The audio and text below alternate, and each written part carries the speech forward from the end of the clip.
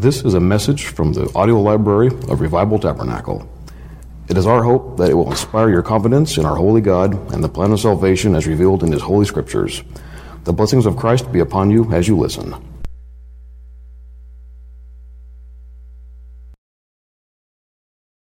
This morning, in Hebrews 11, I want to teach briefly about men with vision. We know that it's Father's Day. But I want to say some things about men with vision. God certainly expects our men to have vision. We know that Proverbs tells us that without a vision, the people perish. Hebrews 11, verse number 13. These all died in faith, not having received the promises, but having seen them afar off, and were persuaded of them, and embraced them, and confessed that they were strangers and pilgrims on the earth. Now, Father, for a few moments, I pray as we teach this word, let faith be imparted in a strong way, but along with faith, let vision be given to everybody under the sound of my voice. We're grateful for what all you placed in the Word of God. But help us to see that our circumstances are insignificant in light of your abilities. God, we're going to praise you forever and ever in Jesus' name. Amen. Vision is important, and without it, individuals don't succeed. They don't go forward. They tend to spin their wheels. The reason vision is important is because you need not only foresight, but you need insight. You need insight because you need to understand how things work that God is trying to do in your particular life. And of course, foresight is needed because you need to see what the consequences of your decisions can actually bring to pass. In Hebrews 11, as we've been studying this is part of a longer discussion on the benefits of believing God. And as we've looked into this, we have studied the lives of people who have shown confidence in God, relied upon God, trusted in God, and what that trust looks like. There are plenty of people that say they have faith in God. But sometimes the people that say they have faith in God won't live for God. And I want you to understand that to be a Christian means to order your steps and your lifestyle in accordance with what is written in the book. Now, on your job, I can assure you that there are a set of protocols by which you have to abide. Whatever kind of job you have, whoever you work for, there are probably times that you have to arrive to work. See? Times you can take a break. Times that you can get off. There's a time when you can punch in. They may even have a dress code. There may be certain things with respect to your language you have to be careful about saying. You can't say to someone, well, you really do look nice. I mean, they may claim that as some form of harassment. So there are protocols that are in place, and if you want to benefit from that job, you're going to have to follow their particular principles and statutes, and the same thing functions in the kingdom of God. Not the same principles and statutes, but the same methodology. If you want to enjoy the blessings of God and the things that God has provided for you, you've got to know what the good book says, and if you don't take the time to read it, you won't know how you're supposed to live. And plenty of people have spent year after year spinning their wheels, and after 30 years in church, 40 years in church, 50 years in church, they're still mean as a junkyard dog. Have never changed an attitude, know very little of God. Being in church doesn't give you a vision. Being in church will not make you holy. But reading the book and applying the book will give you opportunities for God to give you a new set of faculties to envision things you've never seen before. And the one thing I do know about God is when God looks at a circumstance that is seemingly impossible, and I put the emphasis on seemingly, that means it appears to you to be impossible, but it does not mean it's impossible for God. The Bible says with God, all things are possible. Now, how many times have you transitioned in your life and had to start a new season, and you wondered how in the world God would ever get you another job? Or how in the Lord would the Lord ever bring someone else into your life that would bring you joy? Or how would God ever help you to move from one location to another without it adversely affecting you? But yet as you walk with God, you find that His ways to us, even though sometimes we don't understand them, His ways are marvelous and wonderful. And when you look back, you realize the reason He took us from faith to faith and from glory to glory is because if He would have shown you everything in the beginning you would have had to go through before you went through them, you probably would not have moved forward. So God gives you just enough to walk with Him. Well, in verse 13 then, as we have read, you can see that the preceding verses have us thinking about Enoch, have us thinking about the Cain and Abel situation, as well as Noah and Abraham and Sarah. And so far, we have studied a number of men, but we also looked at some women of faith on Mother's Day. Because it does tell us in verse 31, there's a lady named Rahab, and it tells us in verse 35, there are women that receive their dead to life again. So the Scriptures use men and women as examples of faith. But verse 13 is important. These all died. That means even these patriarchs and matriarchs of trust in God, they're not eternal in their physical body. Everybody dies. That's one of the most difficult things in life to have to deal with. You have a best friend, you have a good friend, you have an enemy. They don't live forever. Look at how life progresses presently. The older you get, it seems like your attendance at funerals becomes more frequent. When you were in your 20s, you didn't even really think about funerals at all, unless it was for somebody in your family. But once you start hitting your late 50s, your 60s, your 70s, your 80s, seems like every other week you're having to go to a funeral. And if you make it to your 90s and even above, you pretty much outlived most of your friends. But the Scripture here tells us these all died, and when people die, it's not easy. It isn't. Adam lived to be 930 years, the Bible says. And Genesis chapter 5, verse 4 says, Adam and Eve had sons and daughters. We always study the men in the lineage. We always look at the patriarchal side, but let's not forget that Adam and Eve had daughters also, and it's because what they put in those girls and in those women that Noah had a wife that he could choose one day.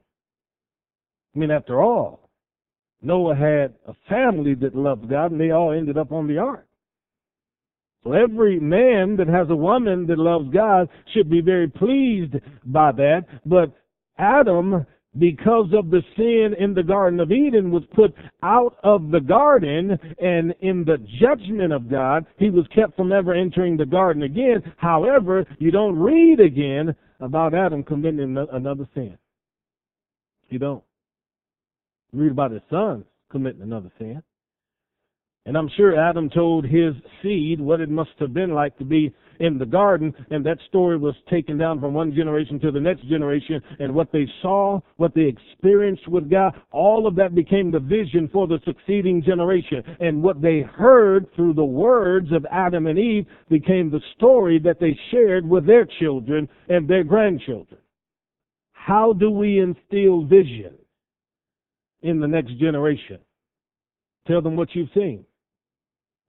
People often wonder why I share so many testimonies, because I want people to have a vision of what God is able to do through what God has done. Do you know how powerful that must have been for Moses and the children of Israel to walk through the Red Sea on dry ground, and on both sides of them you've got walls of water, and as they're walking, they're experiencing something no one else before them had ever experienced, and no one after them had ever experienced. And had it not been recorded in the book, we wouldn't even have a record of it. So there are some things that you and a handful of others may go through or experience that other people may never go through. But that story needs to be told, you see. Having gone through what Moses went through, from the plagues in Egypt right on to the hand of God upon them for 40 years in the wilderness, even Moses died. Now, you may have loved your mom. You may have loved your grandpa even more. You may have had a neighbor that was like a parent to you. But they died. Because everybody passes. It is appointed unto men to die once, then the judgment. But notice in verse 13 it tells us how they died. These all died in doubt and fear and unbelief. Does it say that? It says they died in what? In faith. So now we learn this is the manner in which we should lay down this physical carcass. This is how we should leave planet Earth. In faith. Believing in God. Not an atheist, not an agnostic, not somebody that's saying, well, I'm not really sure if there is a God because there's suffering in the world, and I'm not sure if there is a God because there's so much wickedness in the world, and I'm not sure if there is a God because there's so many calamities and tragedies in the world. No, that's not how we live. These all died in faith. So what do I do while I'm alive so that I can be prepared for how I die? I learn to live in faith and believe. And I listen to those things that encourage and foster and nurture my faith in God. It's important. Yeah, we hear stories all the time about people who have great faith in God and great trust in God, but people should hear stories about you and your faith in God. If I were to interview some of your family members, would your family members tell me about your faith in God? Would the people closest to you be able to say, here is a woman that loves the King? They should.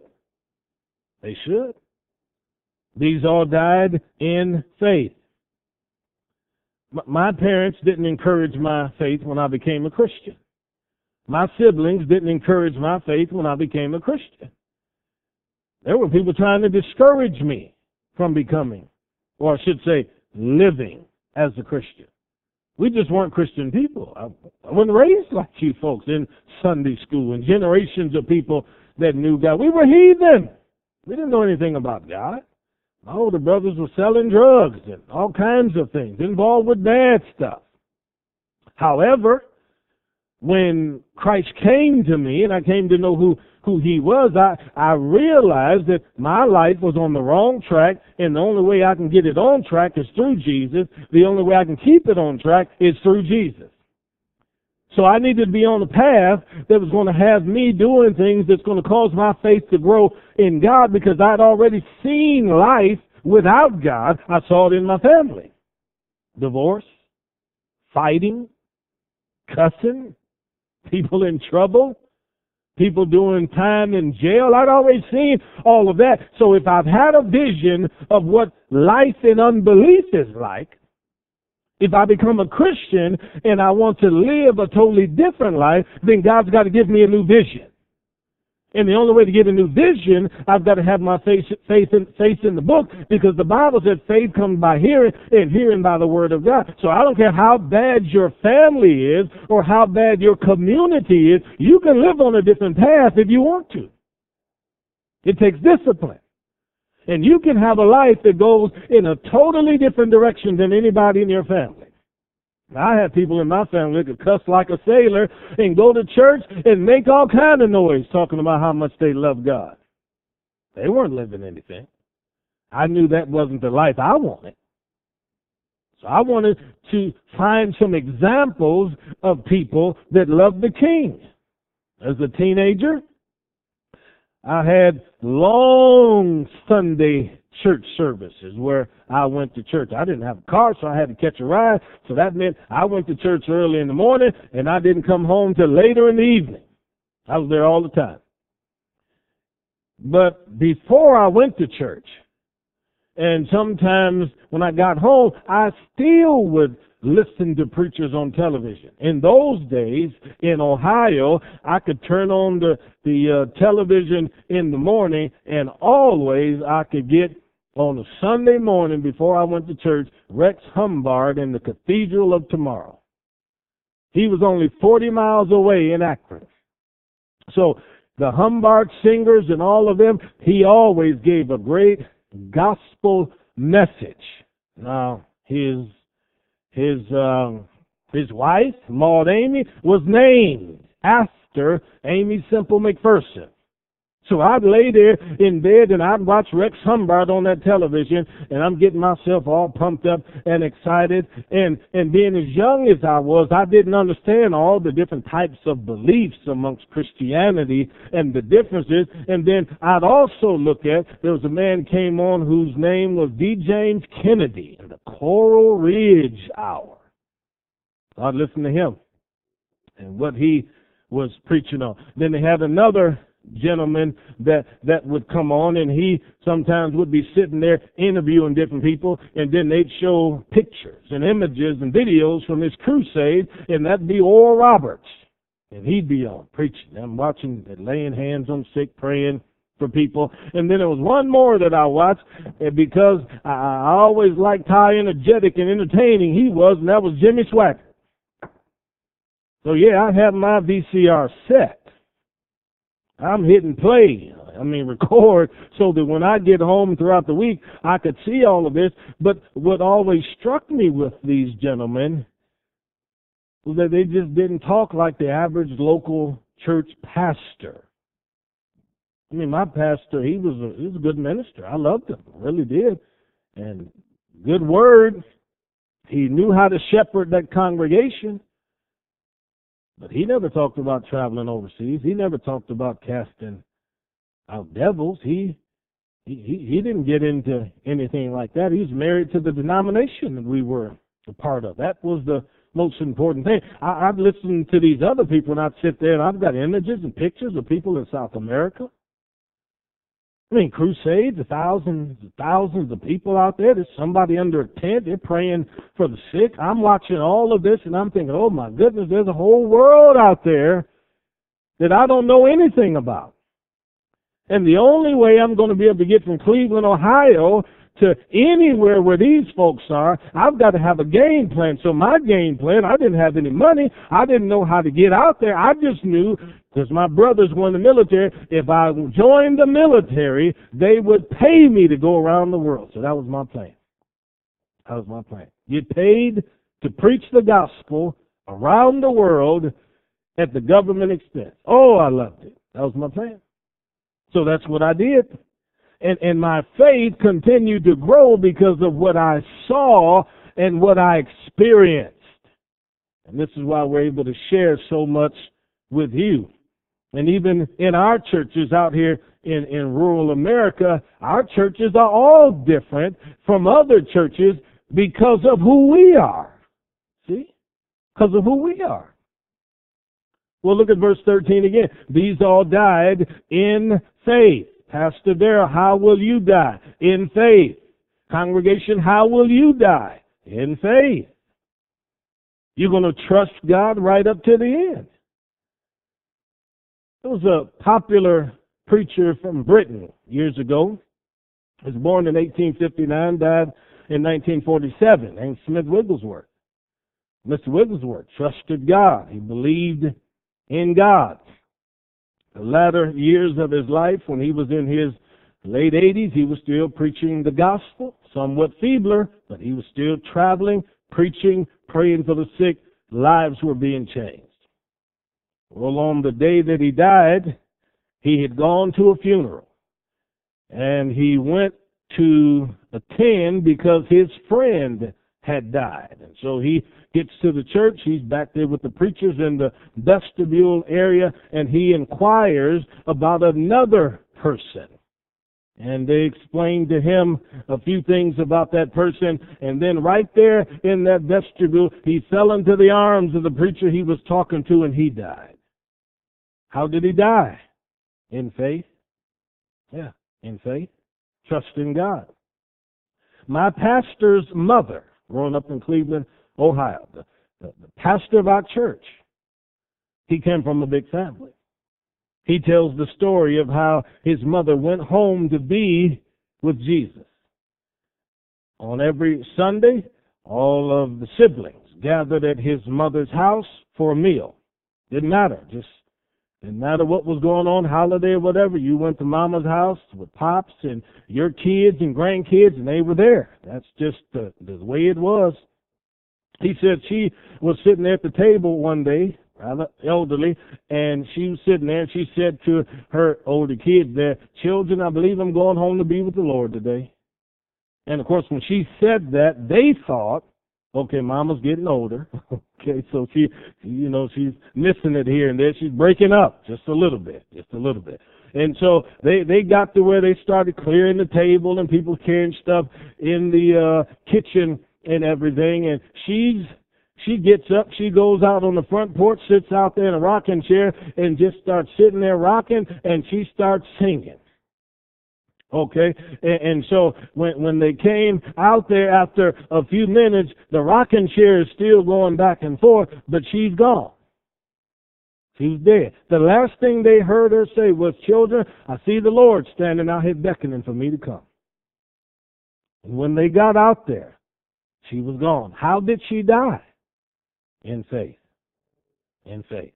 And there are a lot of ways to die. We don't want to be like people who die cursing and screaming and angry and mad and upset. We want to die in faith. Yeah, that's the way to do it. Okay, so verse 13, it tells us they not having received the promises. Now verse number 9 tells us that by faith, Abraham lived in the land of promise. And then it says he lived with Isaac and Jacob, the heirs with him of the same promise. So the heirs of promise lived in the land of promise, but they never received it as their land. The Hittites and Canaanites were still there. Now they were given the promise, but the promise actually came into effect when Joshua and them crossed the river. But verse 13 says they didn't receive the promise. And even though they didn't receive the promise, they still died in faith because they were given the promissory note that it would come to pass, and they trusted in what God said would come to pass. Do you know how many mothers and fathers have left this planet not having seen their sons and daughters get saved? And after they're gone, the sons and daughters and grandchildren get saved. They read in the book, they saw it, and they received the promise from God. And the promise given to them was something they held on to. They said, "I'm believing God. He's going to do it." And they died in faith, believing their children would come to Christ. And I've seen them get saved at mom and dad's funeral. I've seen them get saved years later. You say, why? Because them prayers of mom and dad just kind of lingered before the throne. Isn't that wonderful? Yeah, not having received the promise. But yeah, there are people who've held out and seen them come to faith while they're alive. Now, Charlie Greenaway may have been one of the best evangelists or missionaries that Assemblies of God ever had. He went to over 170 countries, pioneered over 1,000 churches in West Africa, and took the gospel to 13 tribes that never heard the gospel until he showed up with his wife and his kids back in the 40s and 50s.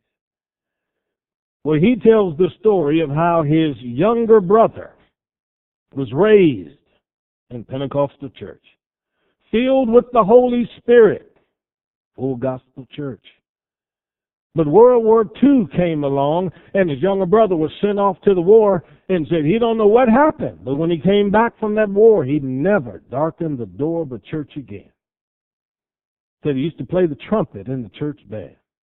They could not get him to go to church for anything in the world. He got married, had kids, raised his kids outside of church. His kids never went to church unless they went with the other family members. Nobody ever knew what happened. He would never talk about anything. And Brother Greenaway said he was talking with his mother one day and said, Mama, what are we going to do? He doesn't want to serve God. He's not interested in God. She said, keep praying. Just believe God. It's not as bad as it seems. God's going to do this for us. Well, they kept praying. The more they prayed, the worse he got. They kept praying. He called his mom, said, look, what are we going to do? She said, look, I'm telling you, what I've told you in the past, God cannot lie. He promised my boy's going to be saved. That's what she said to her son. Well, this man, Charlie, was in Springfield one day getting ready to take a flight going overseas for some business, and he walked out of the office. Secretary called him back in and said, Brother Greenaway, you need to come in here. This is a very important phone call. He walks in. He discovers that his brother dropped dead, and he needs to get there. And so he said he's standing there, and he's just weeping and crying because he knows that, he can't do anything for his brother. He's gone, but he's weeping and crying for a mama that prayed for the salvation of her boy, and now he's gone. So he made the arrangements, called the funeral place over in Massachusetts somewhere, and he said, look, I can't stay for the funeral. I'm on my way over to France or wherever he was going. He said, but prepare the body. I'm stopping there. I want to see my brother before I leave. They said, we'll have him ready. Sure enough, he got to the funeral home, had that body over there in the corner. He went over there, stood there, wept and cried, thinking of the memories, thinking of the relationship, thinking of Jesus, what he had been in this man's life, and thinking of a broken-hearted mama. And he said while he was standing there, he didn't even know his sister-in-law was in the back. And she was in the back of that little chapel area of the funeral home, and she said, Charlie, come over here. Maybe you can tell me about some of this. I don't understand any of this stuff. And he said, well, what happened? He said, well, my husband, your brother, said he's just been acting strange the last few days. Said, before he died, said he did something I've never seen him do before. He said he normally goes in there and kisses the boys. Good night, says goodbye to them. That's what he did. It was 11 o'clock or so at night. Said goodbye to them and kissed them. Said, but he came and he normally just gets in bed and goes to sleep. But he said, she said this time, before he got in bed, he got down on his knees and started praying. She said, I've never in my life even seen that man pray. And she said the strangest thing, he climbed in the bed and said, while laying in the bed next to me, said he lifted his hands, and when he lifted his hands in the bed, she said, I didn't know your brother knew another language. And there he is praying in the Holy Spirit. Said 5 o'clock that next morning, he gets up, goes out, get in the car to get ready to go to work, and she says, soon as he turned the ignition, put his head down on that steering wheel and died. He was dead.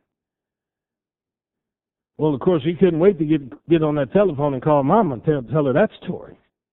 And he called his mother. He said, Mom, just want to tell you it's not as bad as I thought it was. She said, I know it.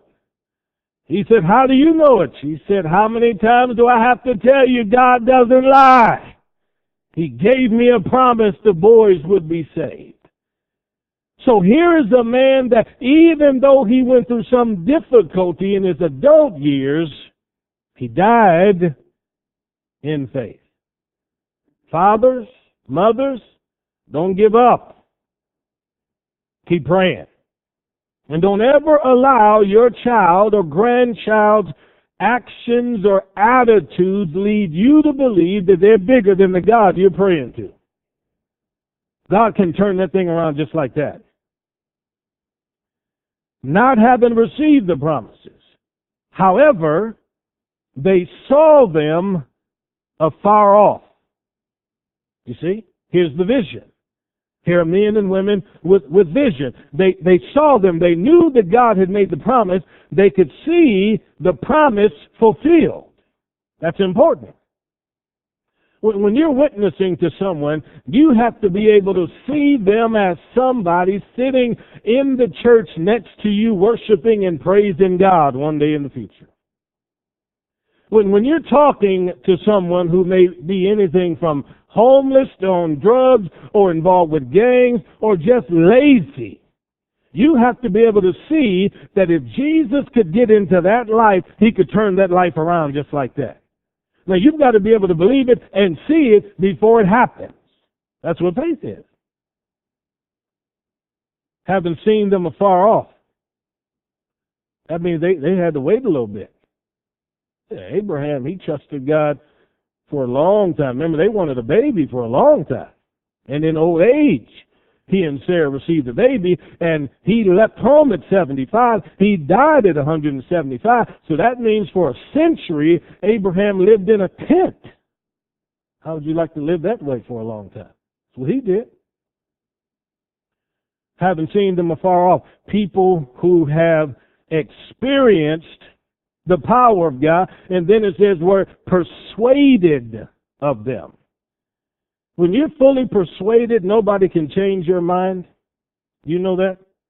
When you're fully persuaded. If you have made up in your mind that you are determined to do a thing, it is difficult to get you to deter from that. Very hard. And the Bible says of Abraham in the book of Romans that being fully persuaded in his mind that God would perform this thing. He didn't care what any Hittite said. He didn't care what a family member said. He didn't care what anybody said. He knew this is what God had promised and this is what God's going to do. You have to be the same way. Fully persuaded. You can't live your life based on fear. And how many times have you heard people say, well, you know, I was thinking about getting married, but I'm just not sure that we ought to get married because so many people in this world get divorced. Well, what does that have to do with you? What does that have to do with you?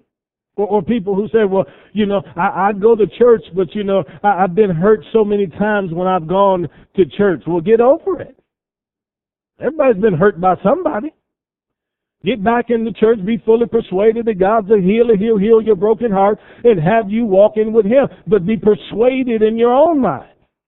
Even if other people don't want to go. If your closest friends and family members don't want to be dedicated as you be fully persuaded. You got one shot, dads, at raising your kids.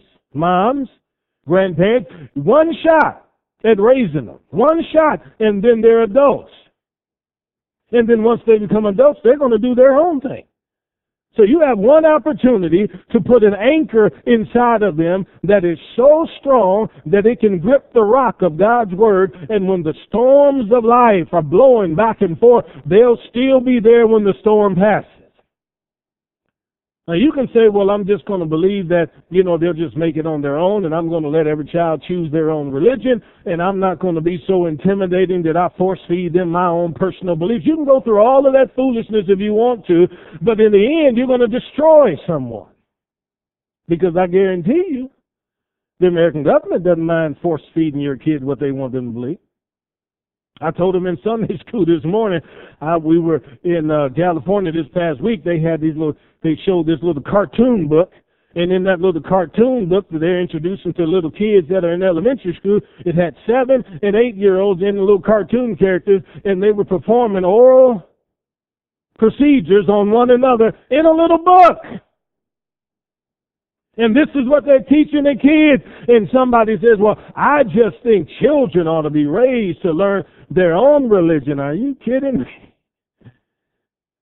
Now, I know when some toddlers are stumbling around at 2 or 3, you know, there's some little kids, you know, probably one of yours were like that. They don't like clothing. They may not even like shoes. Every chance they get, they just want to run around bare feet or want to run around with nothing on. But you know, when they had to go to public school, did you let them go to school looking like anything?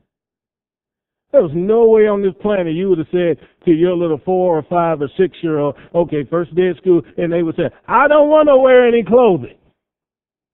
There's no way on the planet you'd have let that happen.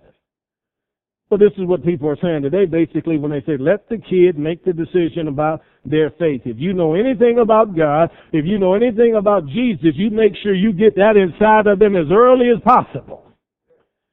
Because the root of that is going to produce fruit later on in life. Otherwise, they'll be fully persuaded about other things. Yeah, fully persuaded about other things. Well, let me say this to finish up. We need to walk with people that will teach us the truth of God's Word. It's important to see that God is bigger, you know. And I think the reason that Elijah was the way that he was because he spent time with God. And I think the sons of the prophets spent time with Elisha, maybe Elijah. That's why they were the way they were. If you run with pygmies in their faith, you'll be a pygmy in your faith. If you run with people that have strong faith and believe God for big things, you'll be that way. You got to pick and choose the kind of folks you run with. So in the kinds of ministries and ministers that I like, whenever people have asked me what kind of preachers appeal to you, they've typically been people that have been more apostolic, more international, involved with more church planting. I mean, just people who teach the Bible, that's never really appealed to me. Nothing wrong with that. But I've always been interested in people who said, let's take a hard situation and go into it and try to give birth to the life of God and see God do something. That's always attracted me. Or somebody who had a vision to do something bigger and better, you know. And that's what I think enlarges the hearts of Christians. When Tiffany and I, before we were married and she was down at ORU, I still remember the first time I went down there to visit her, and she taking me around that campus, showing me that campus, and I'm looking at all them big buildings. I'm looking at all of this, and I'm thinking, oh my goodness, all this comes out of a man traveling and preaching the gospel. See? Preaching the gospel. And when other people were calling him every kind of name you can think of and calling him a charlatan or whatever else, I mean, here they are. They're sitting around dividing up the bills in the church between 2 or 3 families to see who's going to pay the utilities and the light bill. And this man is believing God for millions of dollars every month. See? When we were down at Jimmy Swaggart's, when I wasn't traveling, I worked in the ministry down there. And I had a key to every room or every building on that place. And I'd work in security or in the mail room or wherever I needed to work. But I did a few things I probably shouldn't have done. Because I found out where the archives were with all the old reel tapes and all that. And when I was on the clock, I'd go into that room where them archives were, and I'd turn them videos on, and I'd watch Jimmy preaching all around the world. I'd stand there sometime for a half hour looking at that. I said, oh my goodness, I better get back on the job here. Then next time I worked, I went right back in that room again, and I was looking at all of them people that he was preaching to. Yeah. And then the morning prayer meetings, 10 a.m., 6 p.m. I was in every one of them. Every one of them. He'd come in and he'd say, look, we need a miracle. And then he'd tell however many of us were in that prayer meeting, he said, we need a miracle. So what are we believing for? I've got to have $1.5 million by the end of the day to payroll or whatever. Or got to have 2 or 3 million. And, you know, we'd pray, of course, and then afterwards the thing I'm thinking about is, here's a man believing God for $1.5 million at the end of the day. And then here there are other people running around here just trying to pray for $500. This man's vision and ministry was just so much bigger.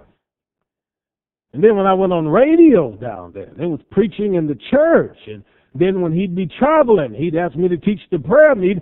Then I'm realizing, oh my goodness, I'm standing here doing ministry in a place for a man I used to watch on television when I was 13 and 14 years of age. You see? Preaching in a Bible college, that kind of a thing. But here's what I'm getting at. Despite all of what the ministry went through down there, because of his own sin, he was always fully persuaded that God had called him to be an evangelist and to be on television. And here just a couple of years ago, if I'm not mistaken, as far as records go, I think he just broke the record as the longest evangelist ever on television, more than 50 years consistently on television, because he was fully persuaded in his own mind. Now, what are you persuaded about when it comes to God? Yeah, what are you persuaded about? Last summer, we had our missions conference down in Texas. And so some of you see him on television from time to time, Andrew Womack. So one of our other friends had invited him to come down there to that conference. Well, he came in, heard me in one of our sessions. Afterwards, I was talking with him. Then he came to our mission session. I run the mission stuff. He enjoyed that, was impressed by that. Said, come on out to where we are. Let's have a meal, fellowship, have some coffee. But he said, I don't drink coffee. I said, well, I won't hold that against you. So we went on out there and fellowship. And when he took us all around the ministry, in every building, in every room, everything, showing us all that stuff, explaining what everything costs, the stuff he's working on. The thing I kept coming back to was, here are so many men and women on the planet that are carrying nations on their shoulders, and we've got people that are sitting around arguing like pygmies over things that don't really matter. What kind of ministry do we want to be as a church? Yeah. If we really want to reach South Central Nebraska, Northwestern Kansas, then we've got to be a people that trust God and believe God. And God that moves for others will continue to move for us. In Jesus' name. In Jesus' name. Amen. Come on, let's stand. What a mighty God. What a mighty God. What a mighty God. Oh, it's good to have a Savior, isn't it? Amen. Good to have somebody that knows the King. These all died in faith. So I know how we're leaving this planet, trusting Him, believing in Him, and honoring Him. There's nobody like Him in all the world. Father, how wonderful it is to be able to come in contact with You who made the heavens and the earth.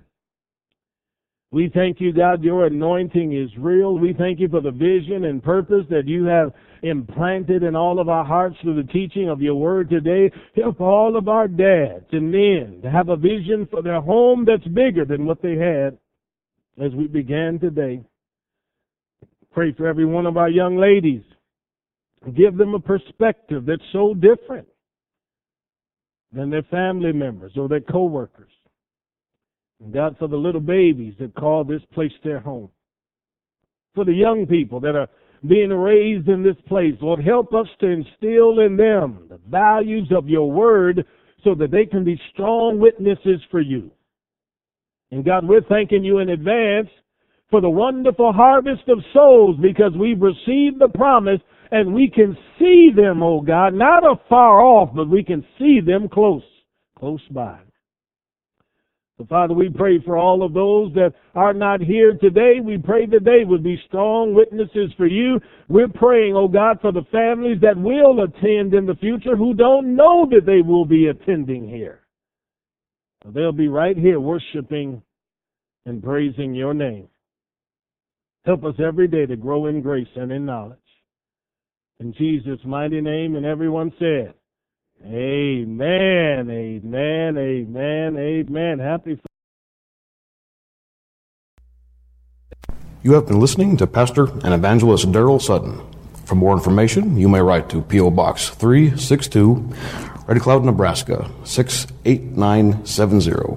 Again, the address is P.O. Box 362, Red Cloud, Nebraska, 68970. We appreciate your taking the time to listen. God bless you, and may the Lord continue to enrich you through His word.